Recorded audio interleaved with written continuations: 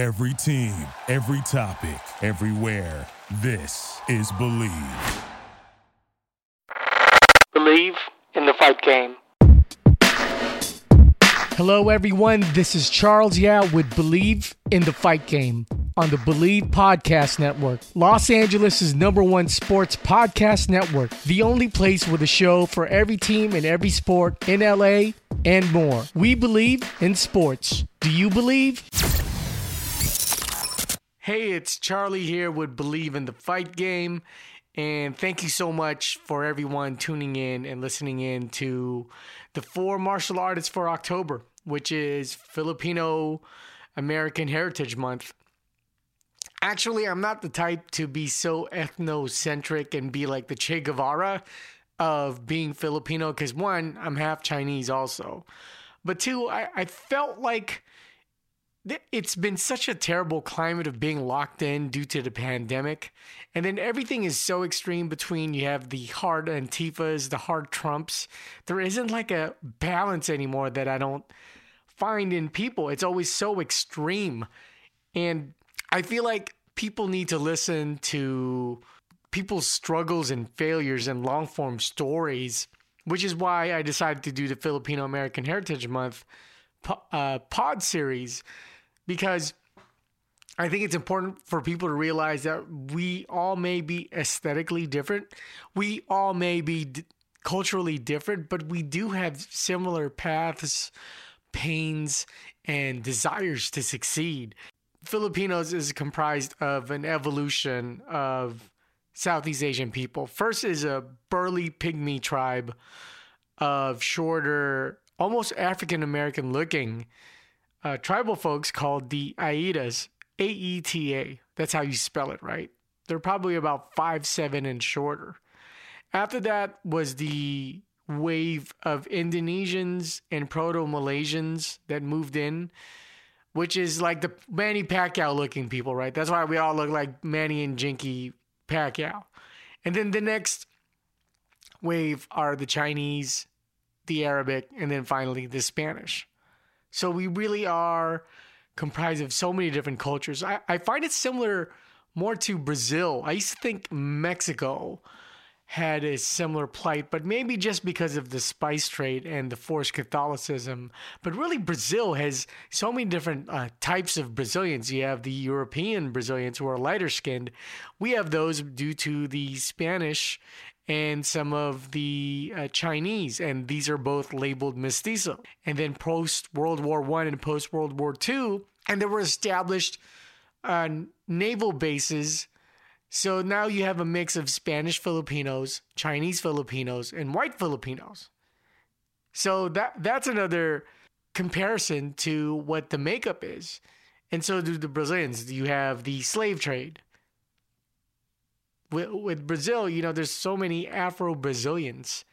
There's the German, Argentinian that bled down to, so now it's like European Brazilians. There's a heavy migratory of Scots. You know, the Gracie family, you know, technically they are of Scottish lineage also. So they're mixed. And then obviously there's the darker Filipinos, the ones from southern part of the Philippines, which is Mindanao. And there's so much like of the Jolo Empire. So I really wanted to share all that for the month of October. And a lot of the Philippine culture is comprised of war and weaponry. You know, when you're trying to defend your family from another community or tribe, what do? You pick up a stick, you pick up a sword, you pick up a knife.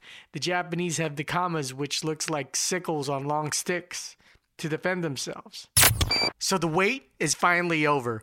Football is back, and you might be at the game this year, but you can still be on the action at BetOnline. For me, since I'm a big Lakerhead and NBA fan, I totally go to BetOnline to make sure I bet on my favorite team, and it's Lakers all the way, baby. From game spreads and totals to team, player, and coaching props, BetOnline gives you more options to wager than any place online. And there's always the online casino as well. It never closes. Head to betonline.ag today and take advantage of all the great sign-up bonuses. Again, that's betonline.ag and sign up today. BetOnline, your online sportsbook experts. The culture still needs to be unified because there's so many different regions. You know, tribalism and regionality is common in the Filipino culture. Up north, there's the group of Filipinos that are called the Ilocanos. There's the Middle Island called the Visayans. You know, and there's people from Manila who tend to have their nose upright because the Filipinos who live in the province would be like an Angelino or a New Yorker being smug towards someone from Oklahoma, thinking they're above them. You know, so this is really common that we all find. I also feel it's interesting that the culture still needs to be unified. You see that in woke whites versus Trump whites who are exaggerative on both ends. You see that. You know, there's the non-practicing Jews, there's the Orthodox Jews. So there is something divisive within our ethno-cultural structure, which is also divided in current political, social, and health climates. For Filipinos, we're really known to be nurses. You know, the people that we looked up for, at least for my generation, the Gen Xers, was DJ Qbert. You know, the DJs were awesome, right? They were supreme as far as for juggling, mixing, and being a battle DJ. And then you come in with the Beat Junkies, who's comprised of half Filipinos, DJ Melody's Mexican, and there's a couple of blacks, right? Mr. Chalk, and a few others. But, you know, since this is Believe in the Fight game, Manny Pacquiao brought us so much pride. I mean, there's past boxers called Little Dempsey, and so many, much more, because I could just go on a tangent and talk about Filipino boxers in general. You know, there's Flash Elorde from the 80s, who's just amazing, and he brought so much pride. But Manny Pacquiao really came from nothing, which is a typical migrant story, which was just so amazing to hear of. That's why he became the people's champ. I mean, I know a lot of black folks were split between Floyd and Manny because a lot of them felt it. They loved his story. But obviously, if it came down to choose between Floyd Mayweather or Manny Pacquiao, who do you choose if you're African American or if you're black? You choose Floyd. But there's a lot of people. I know a lot of black folks. I'm not gonna put them on blast, but they're like, you know what, man? I don't feel Floyd. I don't. I think he's too braggadocious, and he depicts perfection when he's not perfect. And there's actually quite a few African Americans or blacks that are just like, dude, he was ducking Manny for a little bit, yo. So there's that aspect too. I interviewed 4 different fighters and martial artists, right? The first one I do believe was Alvin Aguilar. He's born and raised in the Philippines, still lives in the Philippines. You know, a lot of what we didn't get to discuss was because he was a light-skinned Filipino, he experienced a lot of hate. He got shot in his back. He talks about it in the pod where he got stabbed after breaking up a fight.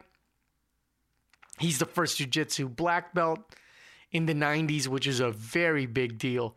He's a purveyor of Filipino martial arts, which I personally feel there's a renaissance coming out for the older folks like me where knife defense and knife fighting is coming back and stick fighting is coming back. So I'm excited to see where that's going to happen because, you know, you go to YouTube, you can go into a rabbit hole of people getting stabbed. You go to the UK, there was a period where for a good 3, 4, 5 years where all you're experiencing is stabbings, random stabbings too. So I can't wait to see with the development of Filipino martial arts to see where that's going. The next fighter that I interviewed was Mark Striegel. You know, he's been touring in Asia. He talks about fighting for ONE FC, for URCC, which is ironically Alvin Aguilar's fight promotion company. And, he's been fighting easily over 10, 12 years in Asia and finally made it to the UFC roster. Now, he lost his fight with Nurmagomedov, and I just recently found out no relation to Khabib, the Eagle, Nurmagomedov. But, this is a hard-nosed guy that just kept going.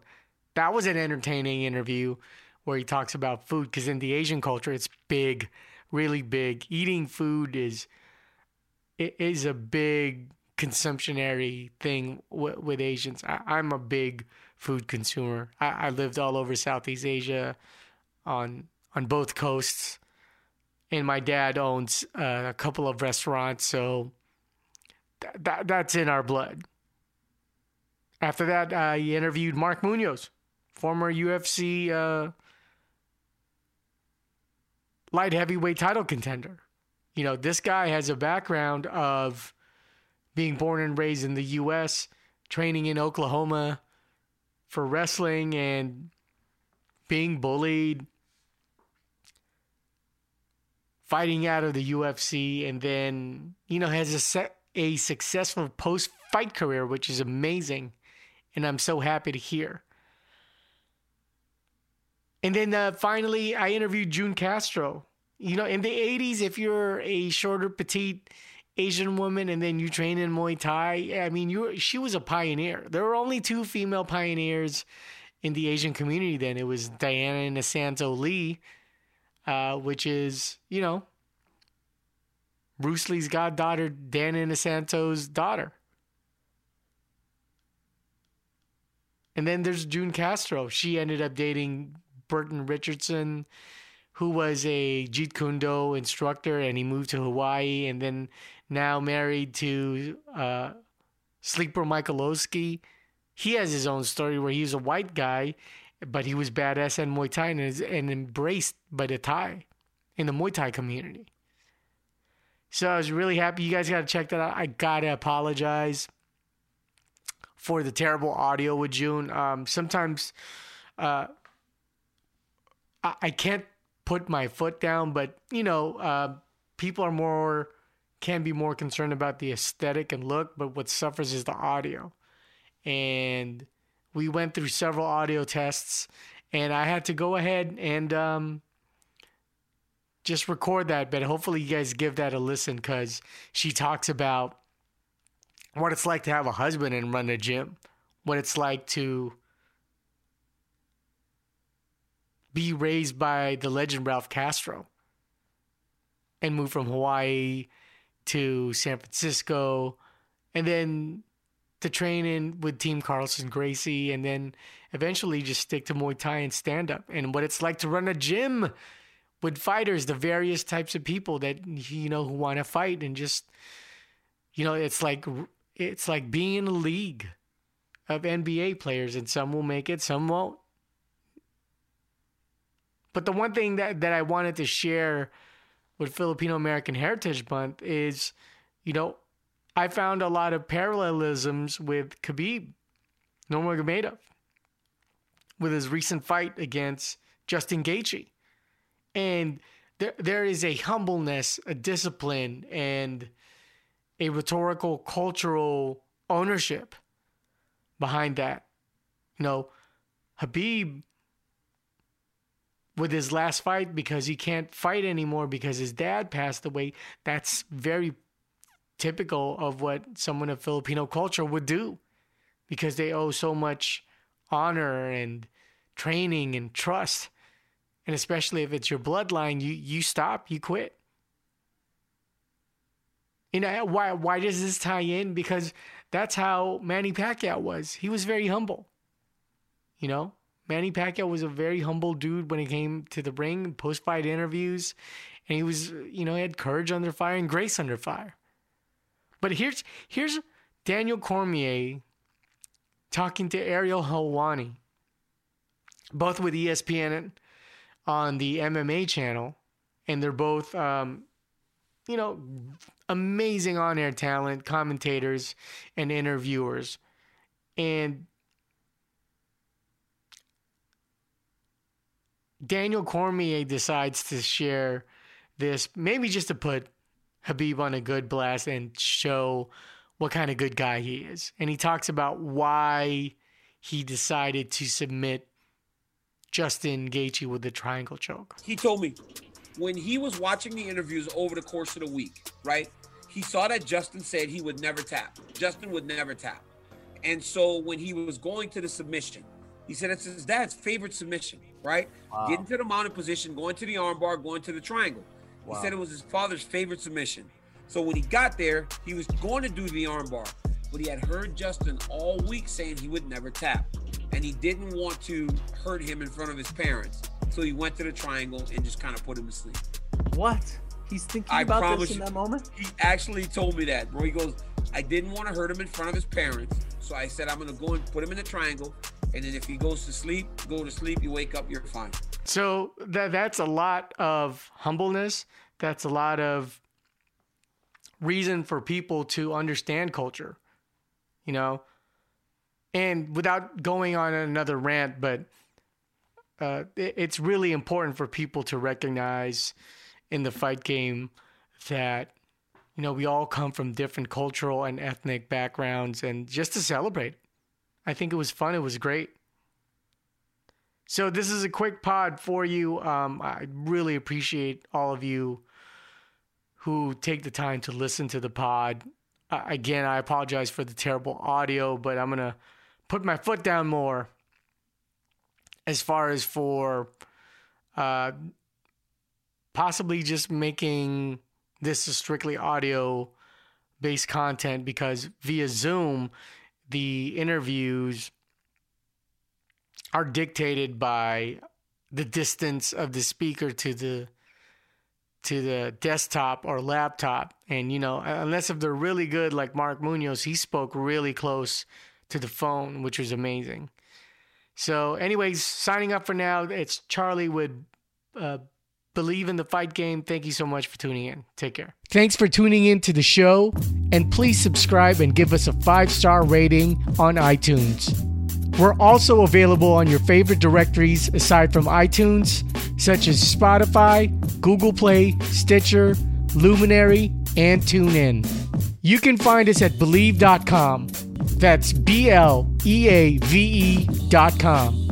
And Believe Podcasts on social media.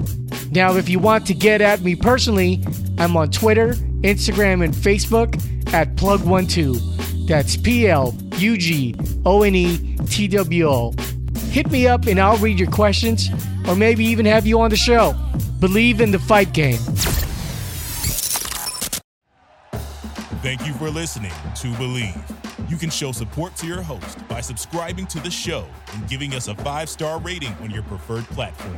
Check us out at Believe.com and search for BLEAV on YouTube.